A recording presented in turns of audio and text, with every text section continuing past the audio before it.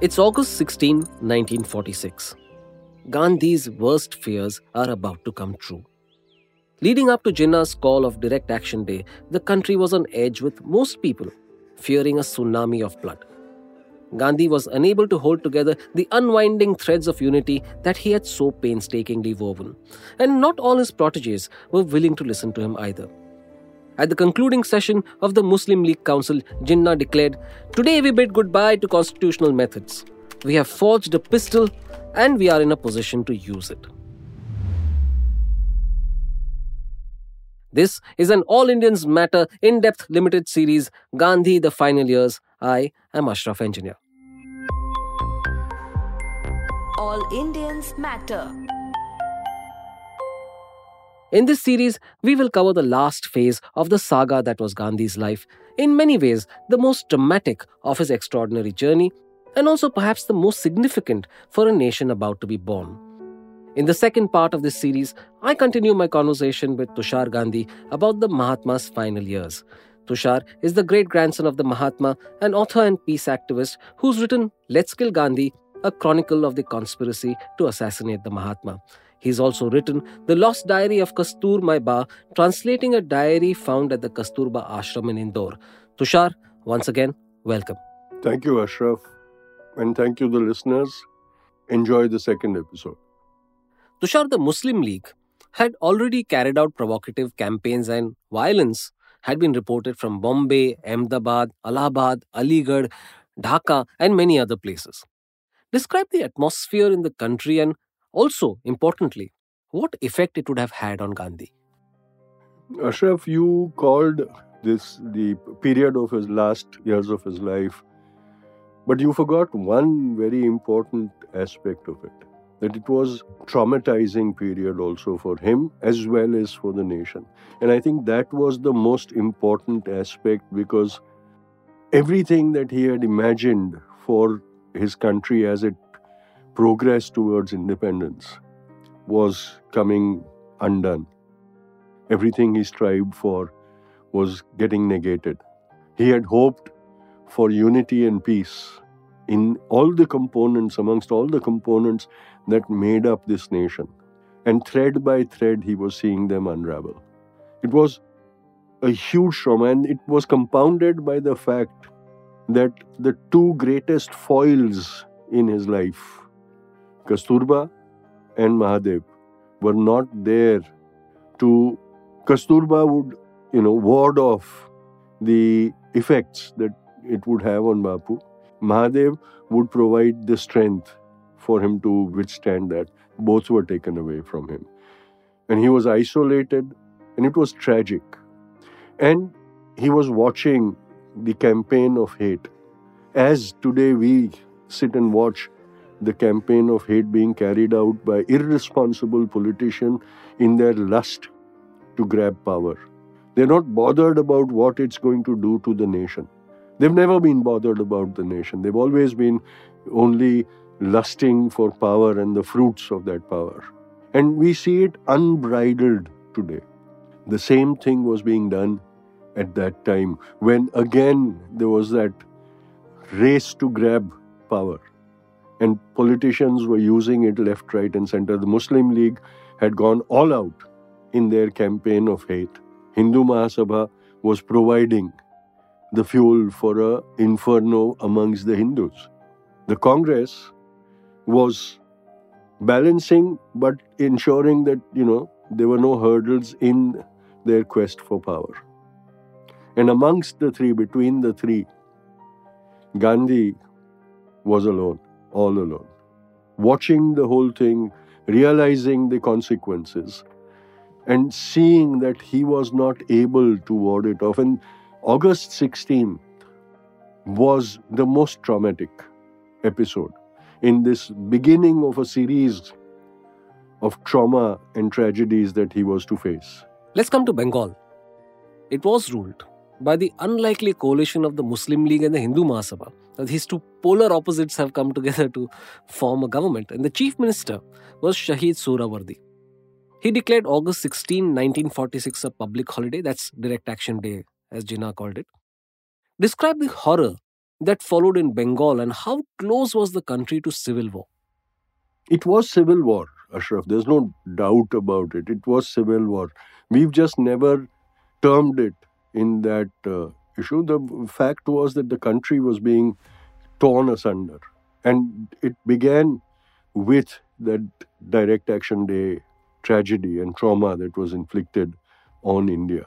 It was very convenient that Shahid Surawardi, who was one of the most rabid of Jinnah's generals, was at the helm of the government. And who had made it possible for him? The Hindu Mahasabha as their coalition partner, enabling him to come into power. But they were not poles apart. They were actually the same entity, just with two different facades. They were the forces of hate. They were the forces of terror. And they were both unleashed on Bengal in that day. Shahid Surawardi used the administration to ensure that the message the Muslim League wanted to give in the most brutal manner possible. In the run-up of it, Muslim leaders had not shied away, the Muslim League leaders had not shied away from broadcasting their intentions. They said, we'll do whatever. We don't believe in non-violence. We don't believe in this. We are the sword of Islam. It was very convenient for them to become the sword of Islam when it required and then talk about the Islam as the peaceful religion. What they did not tell honestly was they were their own mercenaries. The mercenaries for their lust for power. Both sides had only mercenaries, professional gundas. And they were unleashed on Calcutta. Initially, the Muslims went on a rampage. They were aided, abated, provided arsenal for their rampage. The police were locked up in their barracks, told not to do anything. There were episodes where policemen picked up protesters, brought them to the prison, and even before they could be locked up, orders would come from the control room saying, release them. They would confiscate weapon-carrying vehicles, impound them, and even before they could be sealed, orders would come, let them go, kind of thing. Weapons were being distributed, and the mobs were being incited. There was a big rally at the Maidan in Calcutta. And after the rally, as the mobs dispersed, they walked through Calcutta terrorizing people. The funniest part was Hindu majority areas were not targeted because they knew, the Hindus are well equipped to defend themselves. They had identified the pockets of Hindu minorities and they were annihilating them. In the recent times, we saw that in 2002 Gujarat, 1992-93 Mumbai, 2002 Gujarat, and many more. 84 Delhi, when the Sikhs were identified and their minority outposts were attacked and they were massacred. Muslims in 92-93 and 2002. The modus operandi is utilized right from that time. That spectacular success of hate is being utilized even today without making any change to it. The campaign of hate to desensitize the humane nature of human beings has been very systematically, was conducted that time, has been conducted now also. So first the Muslims go on a rampage in Calcutta, and it's described as the most horrific of uprisings. The streets are lined with dead bodies, burnt homes. Sewers are choked because humans have been slaughtered, butchered, and pieces dumped into the sewers. And so the sewage overflows. Then the Hindu right wing gets into action 2 days later, 3 days later. And their retaliation is even more brutal than what the Muslims did. And that sets off the whole chain of violent protests that we keep talking about communal riots. But it was civil war. There was no doubt about that. Gandhi hears about all this at Sevagram Ashram. And I thought at least that he showed great insight by pointing out the British role in the build up to the carnage. What did he say? He said that you're still administering the country. It's your duty to protect your citizens. You have to take action against the terrorists. Why aren't you doing that? And that is precisely why he does not go to Calcutta. Unlike today's leaders who are like tourists at the calamity. A tragedy happens in Morbi, the bridge collapses, people die. What does the administration do? It spruces up the hospital so that when the Prime Minister visits, they have great visuals. Bapu does not indulge in that because he knows that at this time, it's not for them to make provisions for my visit. They have to work amongst the affected to, establish law and order once again. And so he does not rush to Calcutta. He does not go. He tells the British, you are still ruling over us. You are responsible for administering this. A crime is being committed. Act against it. He doesn't even tell them, don't use violence. He says, do what you have to do to stop this. So now, contradiction upon contradiction. While this is on, there is an interim national government sworn in. I don't recall the exact phraseology, but I think it is called interim government or provisional government. But whatever it is, there's an interim government sworn in at the national level. And strangely enough, despite its initial opposition, the Muslim League becomes a part of it. Not initially. Not initially. They take their like time. I said, despite the initial opposition, they take their time and they become part of it. Now, there is a contradiction, inherent contradiction there. And it told on the government. How? See, Ashraf, basically the fact remains that the British, although they decided to have an interim government, their attempt was to further sabotage the process of transfer of power. And they wanted to play people against each other, and they realized that the best way to harass someone is to make one team out of two opposing forces, where they'll be busy fighting each other more than they'll be fighting us. And we'll enforce our agenda through it. And so that kind of a hodgepodge interim government is sworn in. Congress leadership realizes that it's very important for them to be a part of that because they are already seen as the villains who did not help in the war effort. So if they stayed away from it, it would be very easy for the administration to say, okay, the Muslim League is there, we'll bring them in, we'll bring the Hindu right wing in, we'll bring the princes in, and they'll form the government. And then the Congress would be kept out of a say in the shaping of India. What we today like to describe as idea of India. Congress would have been isolated from that, kept out of that. And so the Congress realized that they had to be in there. They also realized at that time, it's not going to be an easy task. You're battling the British, and you will be fighting your team inside. Like a captain of a team not being able to be confident, again a cricket simile, that his pace bowler would bowl to get the batsman out or would bowl a ball so the batsman could hit a six. Yeah. Now, Tushar, that brings us to Noakhali. First of all, where is Noakhali? Describe it and what happened there. And weirdly enough, Gandhi seems to have had a premonition about it, didn't he? This was the time, Ashraf, in his life when he had many premonitions. That quiet voice within him was kept on telling him, watch out, beware. And he realized that the warnings were genuine. There was a minefield laid out. Noakhali was part of that minefield. Noakhali is a district in East Bengal at that time, Bangladesh of today. It's one of the most remote of districts. It's in the Badlands, as it is called, where inundation is always happening because of its geographical topography.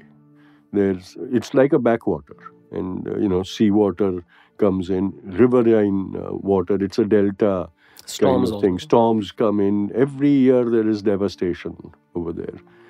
It's also the hotbed of extremist Islam. The clergy holds sway over there. There is an economic disparity also. The landlords and the moneyed class and the educated class are the Hindus. And the worker class and the artisan class are the Muslims, who are always oppressed by the moneylender, by the Thakur, by the landlord, their laborers and things. So there is a class conflict also. There's a class antagonism simmering under the surface. So it provides all the ingredients for a classic tragedy to happen. Just needs one spark. And that spark is provided by the hatred. Because after Direct Action Day, the Muslim League goes into these badlands where they are in majority and gives exaggerated accounts of how the Muslims were persecuted in Calcutta post Direct Action. And says, the Hindus will do the same thing unless we attack. Like, a few days back, the Home Minister in his campaign in Gujarat goes and says before 2002, the terrorists, into inverted commas, were rampant and nothing could stop them. They were patronized and all that. In 2002, Narendra Modi's government taught them a lesson. And they've been subjugated ever since. And this is the campaign that the Muslim League very successfully carried out in Noakhali and Tipara, saying, teach them a lesson. Otherwise, they will, overpower you and we'll be finished. Islam khatre mein hai, like Hindu khatre mein hai. And Tipara is what would be Tripura today? No, Ashraf. Tipara is a district in East Bengal or Bangladesh today, adjoining Noakhali. It's even more remote. It's even more prone to disasters even today. And even a greater hotbed of fanaticism. So they are both districts of East Bengal, part of Bangladesh today. Now, Tushar, all violence is devastating. All ethnic violence is gory and disturbing. But what happened in Noakhali was unprecedented. Describe one or two illustrative incidents. Ashraf, we must also remember that the carnage in Noakhali Tipera was orchestrated. It wasn't a spontaneous uprising as it was portrayed to be. It was planned, it was strategized, and it was executed accordingly with people assigned to play the roles they did. Noakhali and Tipera, it was very easy for the administration to target the people. A Hindu lawyer in one of the towns, district headquarters in Noakhali, was a pain for the Muslim League. So he was targeted. Chaudhry Badi, the Chaudhry family, had defied Ghulam Sarwar, who was the big shot in the Muslim League in that area.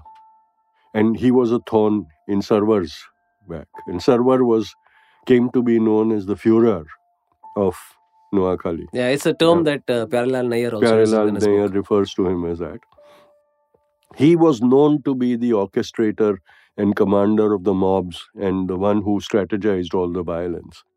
And the two episodes are very gruesome. In the first place, the lawyer is given a death threat. He refuses to obey. His office is attacked. He escapes the first attack, but he's tracked down and he's killed. That is the time when they also did killing and burning. The bodies were disposed of by burning their homes and dumping them inside there and all that. Chaudhry Badi comes under attack. Now, Chaudhry Badi has their own protectors. So when the first attack happens, one of the gunmen of Chaudhry Badi, he opens fire with his musket and maybe injures or kills a few of the mobsters attacking him. And so the mob goes away. And then a larger mob attacks, first, surrounds Chaudhry Badi and systematically attacks them and drives the family up onto the roof of their homes and then sets fire to them, forcing them to come down. And then one after the other, the men folk are caught and slaughtered in front of their women. Pyarelal describes that in all details. It's a very grim thing. And today, its description would be enough to ignite a spark or an inferno of hatred against the Muslim community. We must remember, it wasn't the Muslim community who was the attacker. Muslim politicians were doing it just as Hindu politicians are fanning the embers of hate and turning them into infernos today. We must remember that those are the villains, the politicians, the self-serving politicians then and the self-serving politicians today, who must be attacked, targeted. Not the communities, not Hindus in general, not Muslims in general, but the exploitative, self-serving politicians of both the communities. And they were the ones who were conducting, orchestrating the whole tragedy. Unfortunately, just like today, common people were getting swayed by their campaigns and, orations and turning into beasts.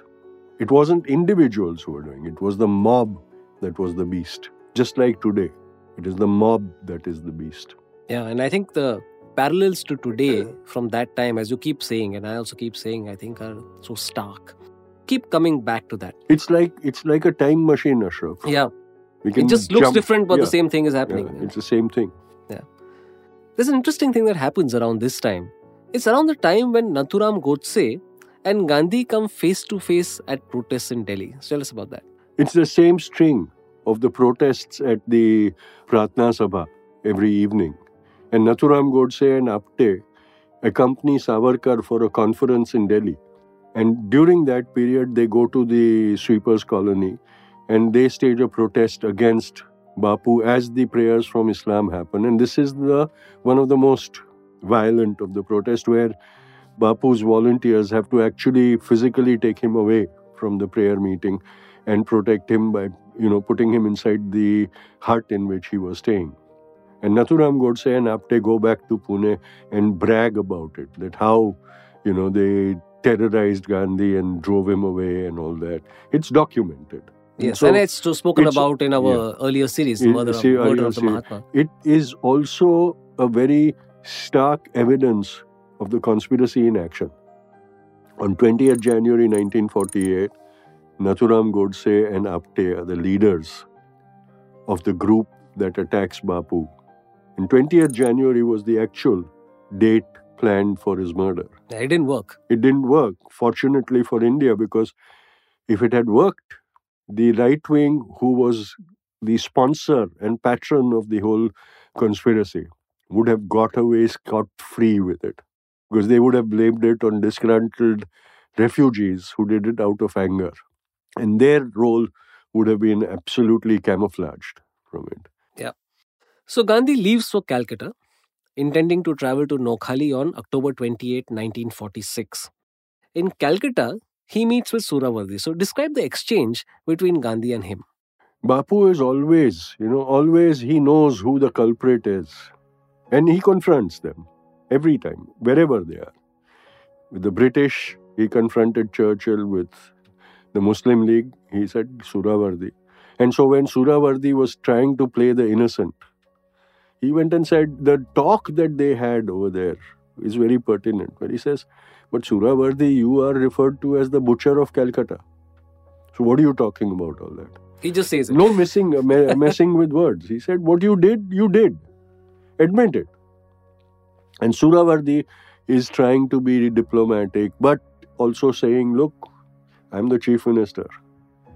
I'm not going to, you are a commoner. Why do I bother with you? But at the back of his mind, he also knows this guy is going to bring an end to our designs, not only in those riot-torn districts, but in the entire India.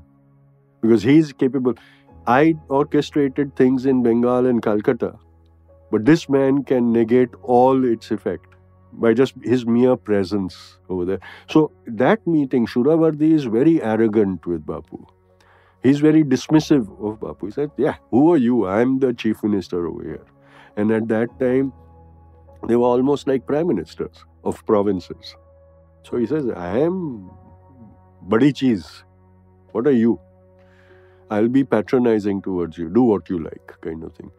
But in his heart's heart, he knows that everything that I've worked for this man will undo.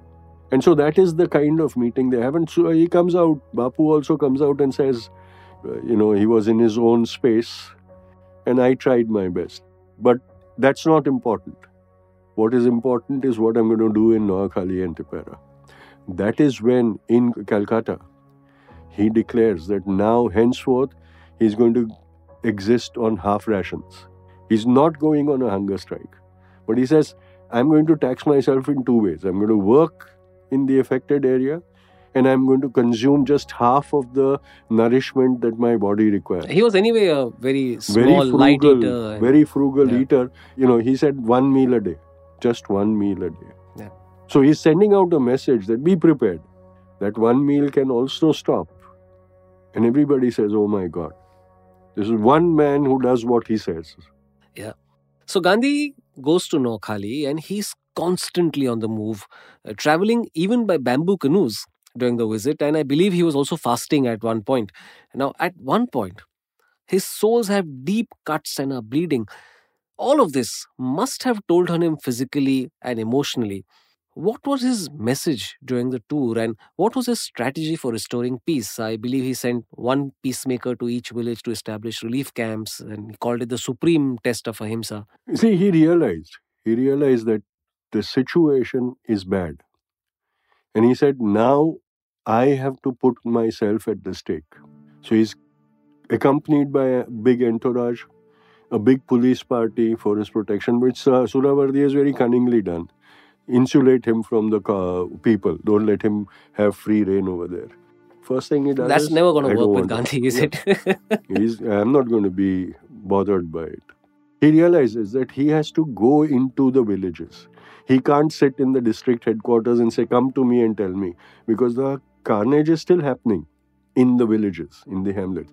Noakhali is built in such a way that those two districts, that it's very easy to isolate villages because some of them are only connected with one bamboo bridge. Some of them have only the transportation possible is in canoes through the waterways. So you flood one place and it becomes unnavigable. You burn off one bamboo bridge and the whole, settings of villages get isolated and things. You block one road, an entire sub-district or taluk will be isolated. And that's what they've been doing. So the police, they've constantly been saying that our access to those places has been blocked. We can't go there. That's why it's happening. If we were able to go there, we would stop the carnage.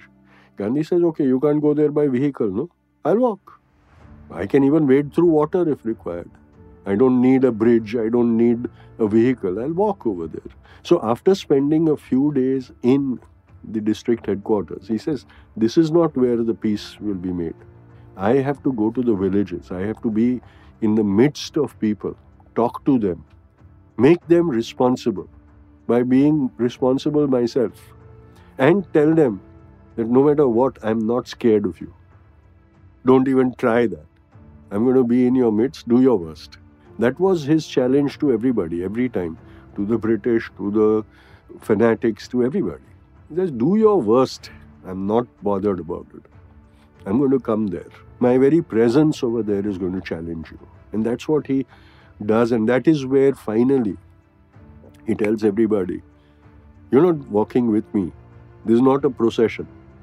We are here to make peace. And so go into the villages alone and challenge them, saying, I'm here. You don't want me, kill me. But I'm not going back. And from there start the work. And not an inquiry commission, Ashraf. Not a blame game of go find out the culprits and blame them. No. He says, go over there, work in the community, normalize things. Find out the problems of the communities over there. Normalize them.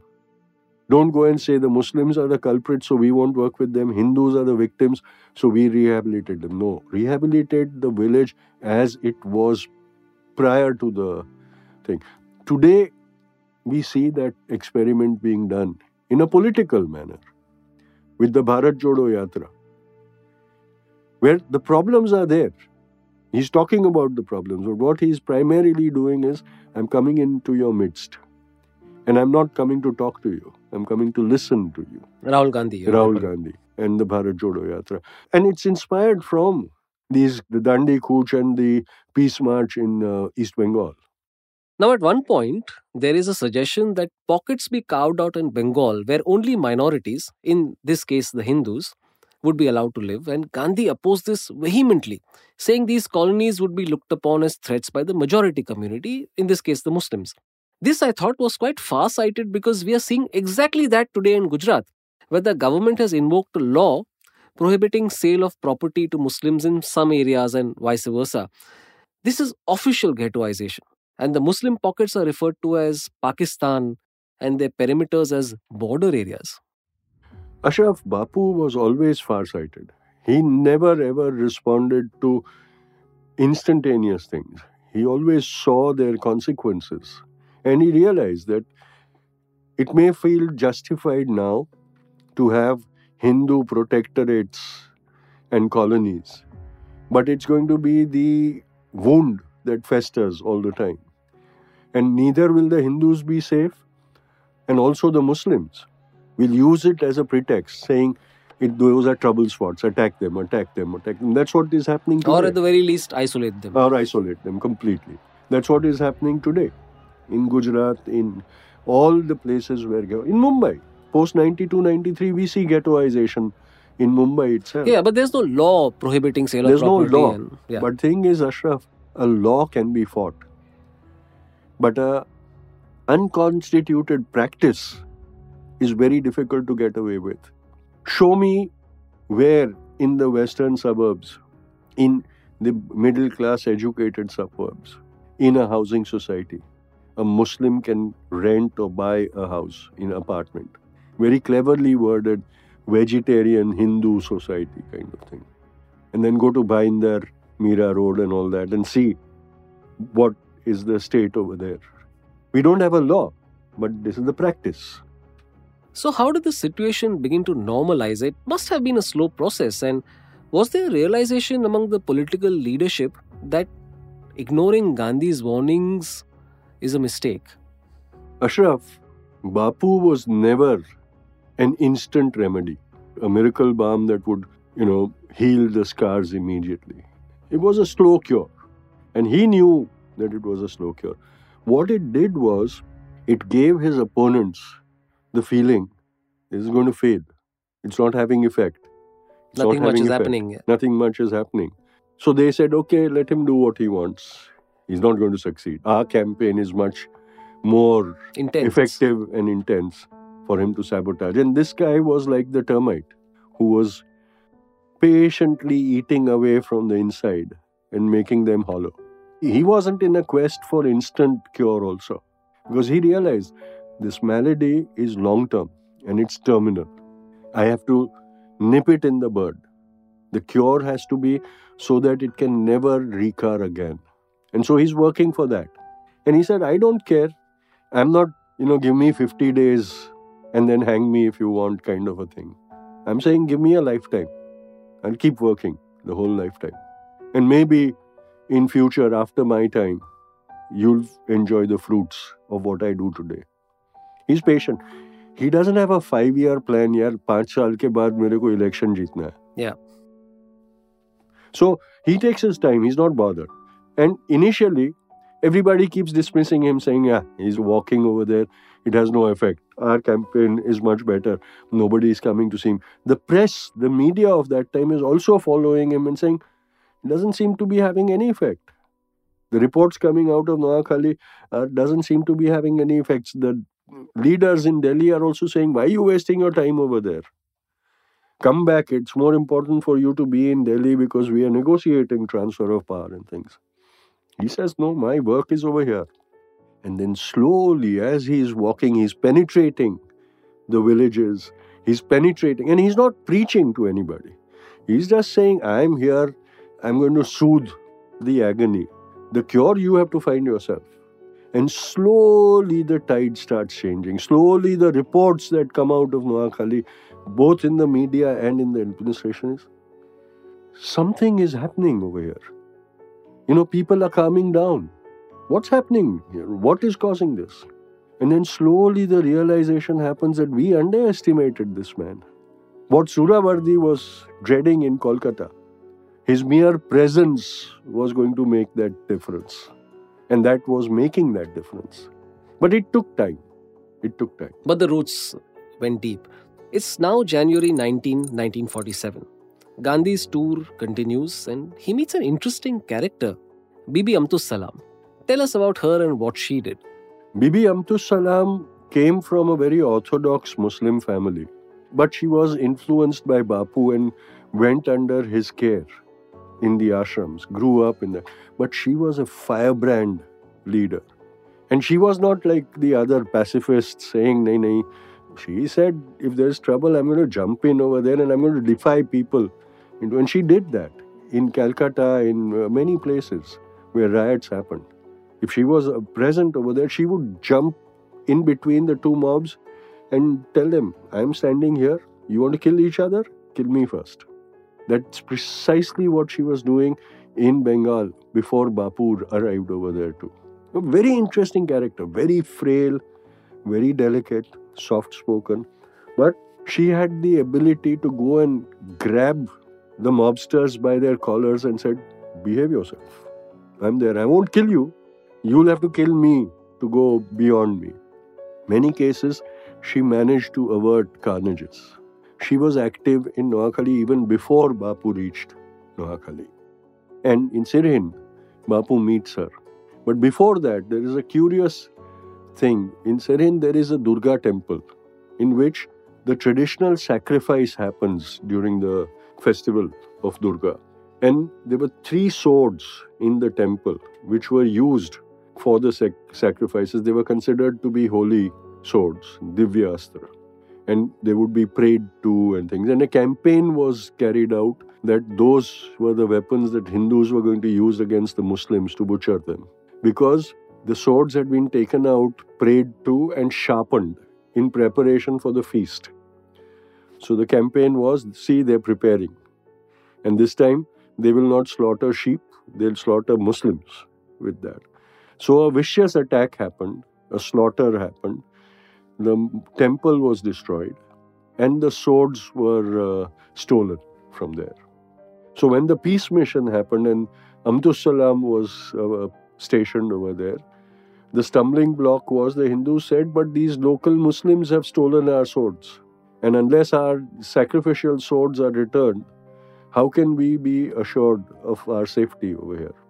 So that becomes a stumbling block. And Bibi Amtus Salam realizes that the Muslims are being dishonest. The Muslim leadership is being dishonest. The Muslim community is so much in awe of the leadership that they will not say that, yes, these leaders are the culprits, catch them. And one in particular. So she said, return the swords. The Muslims kept saying, they'll return one. Then they said, we found 2.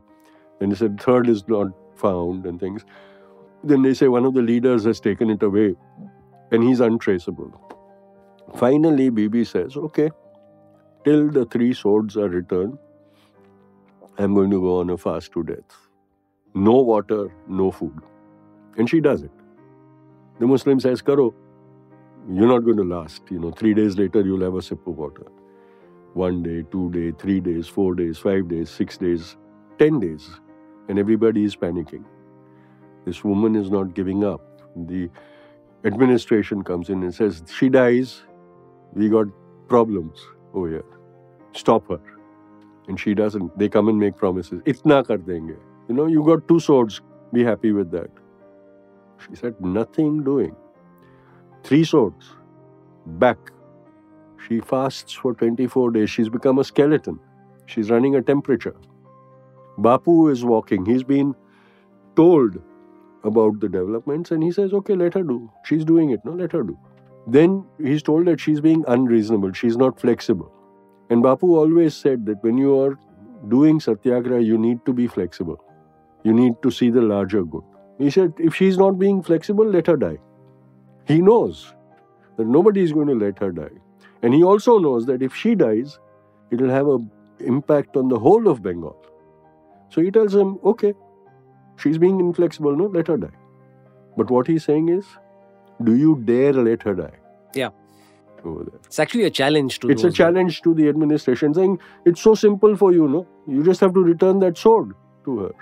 And then finally he goes there and he tells Bibi that, look, now 2 swords have been returned. Our objective is to ensure the safety of the Hindus. Let's get a pledge from the majority community saying that they will now be guarantors of the safety of the Hindus in this village. Then it doesn't matter if the 3rd sword is returned or not. And the first thing that they get done is the temple is restored. And he tells Bibi, now break your fast. And Bibi breaks it with taking a sip of orange juice from Bapu's hand. These were the kind of workers that Bapu was able to create. And these were the people on whom he depended the most in the last years when he was seeing his most ardent lieutenants drift away from him. And also more proof of the power of Satyagraha. Very much more proof of the power of Satyagraha and Ahimsa. Ahimsa, absolutely. Tushar, from Noakhali, it was on to Bihar, where there was a mirror pogrom raging. This one led by Hindus against Muslims. But let's talk about that in the next episode. I want to end with something poignant. February 19, 1947. Gandhi is in Birampur and it is Mahashivratri. Why does it bring back painful memories and how does he observe that day? Ba had died in Aga Khan detention center. It was a Mahashivratri. And that was something that those scars hadn't healed even now. And especially now when he felt that he was under siege and that his ideology was failing, his people were failing him, he was being betrayed and isolated. He knew that at this point of time I needed her the most and she isn't there for me. And so he kept thinking of himself as being incomplete. And so when the actual date arrived, the day when he had lost her came alive for him again. And I think you must also understand that the trauma was heightened because he was seeing his dream being betrayed piece by piece. And he had realized that it's not just now, but my dream has been corrupted forever. He was understanding the India that would emerge 25 years later, 30 years later, 50 years later, and 75 years later. Because he knew he had that far sight, Ashraf. And that's where that loss of Ba, that anchor of his life, that strength of his character was felt the most. I want to end by recounting what Gandhi remarked. During the Gita recitation, the whole scene of Ba's last moments 3 years ago came back and stood before my mind's eye in all its vividness. I felt as if her head was resting in my lap. This was particularly so after the 6th chapter when I laid myself down to rest and fell into a gentle sleep. I must own, without her, I could not have succeeded in my striving for ahimsa and self-discipline. She understood me better than anyone else. Her loyalty was matchless. On the last day, I did not know till the very end in whose lap she would close her eyes, but she sent for me just before the end and breathed her last in my lap. That was Ba. Tushar, thank you for speaking to us. Ashraf, this was the trauma, the isolation, the sense of being alone, which sowed the seeds of the brahmacharya experiments that followed. It was Bapu's lifelong trait of blaming himself, weaknesses in his own character, for things that were going wrong, because he felt that everything that was happening was his responsibility in some way or the other because of him. And he had to atone for that. And it was what he saw in Noakhali, compounded by the loss of Ba, that triggered his questioning of himself and his test of himself, which resulted in the brahmacharya experiments. In the next part of Gandhi, the final years, we will talk about the carnage in Bihar.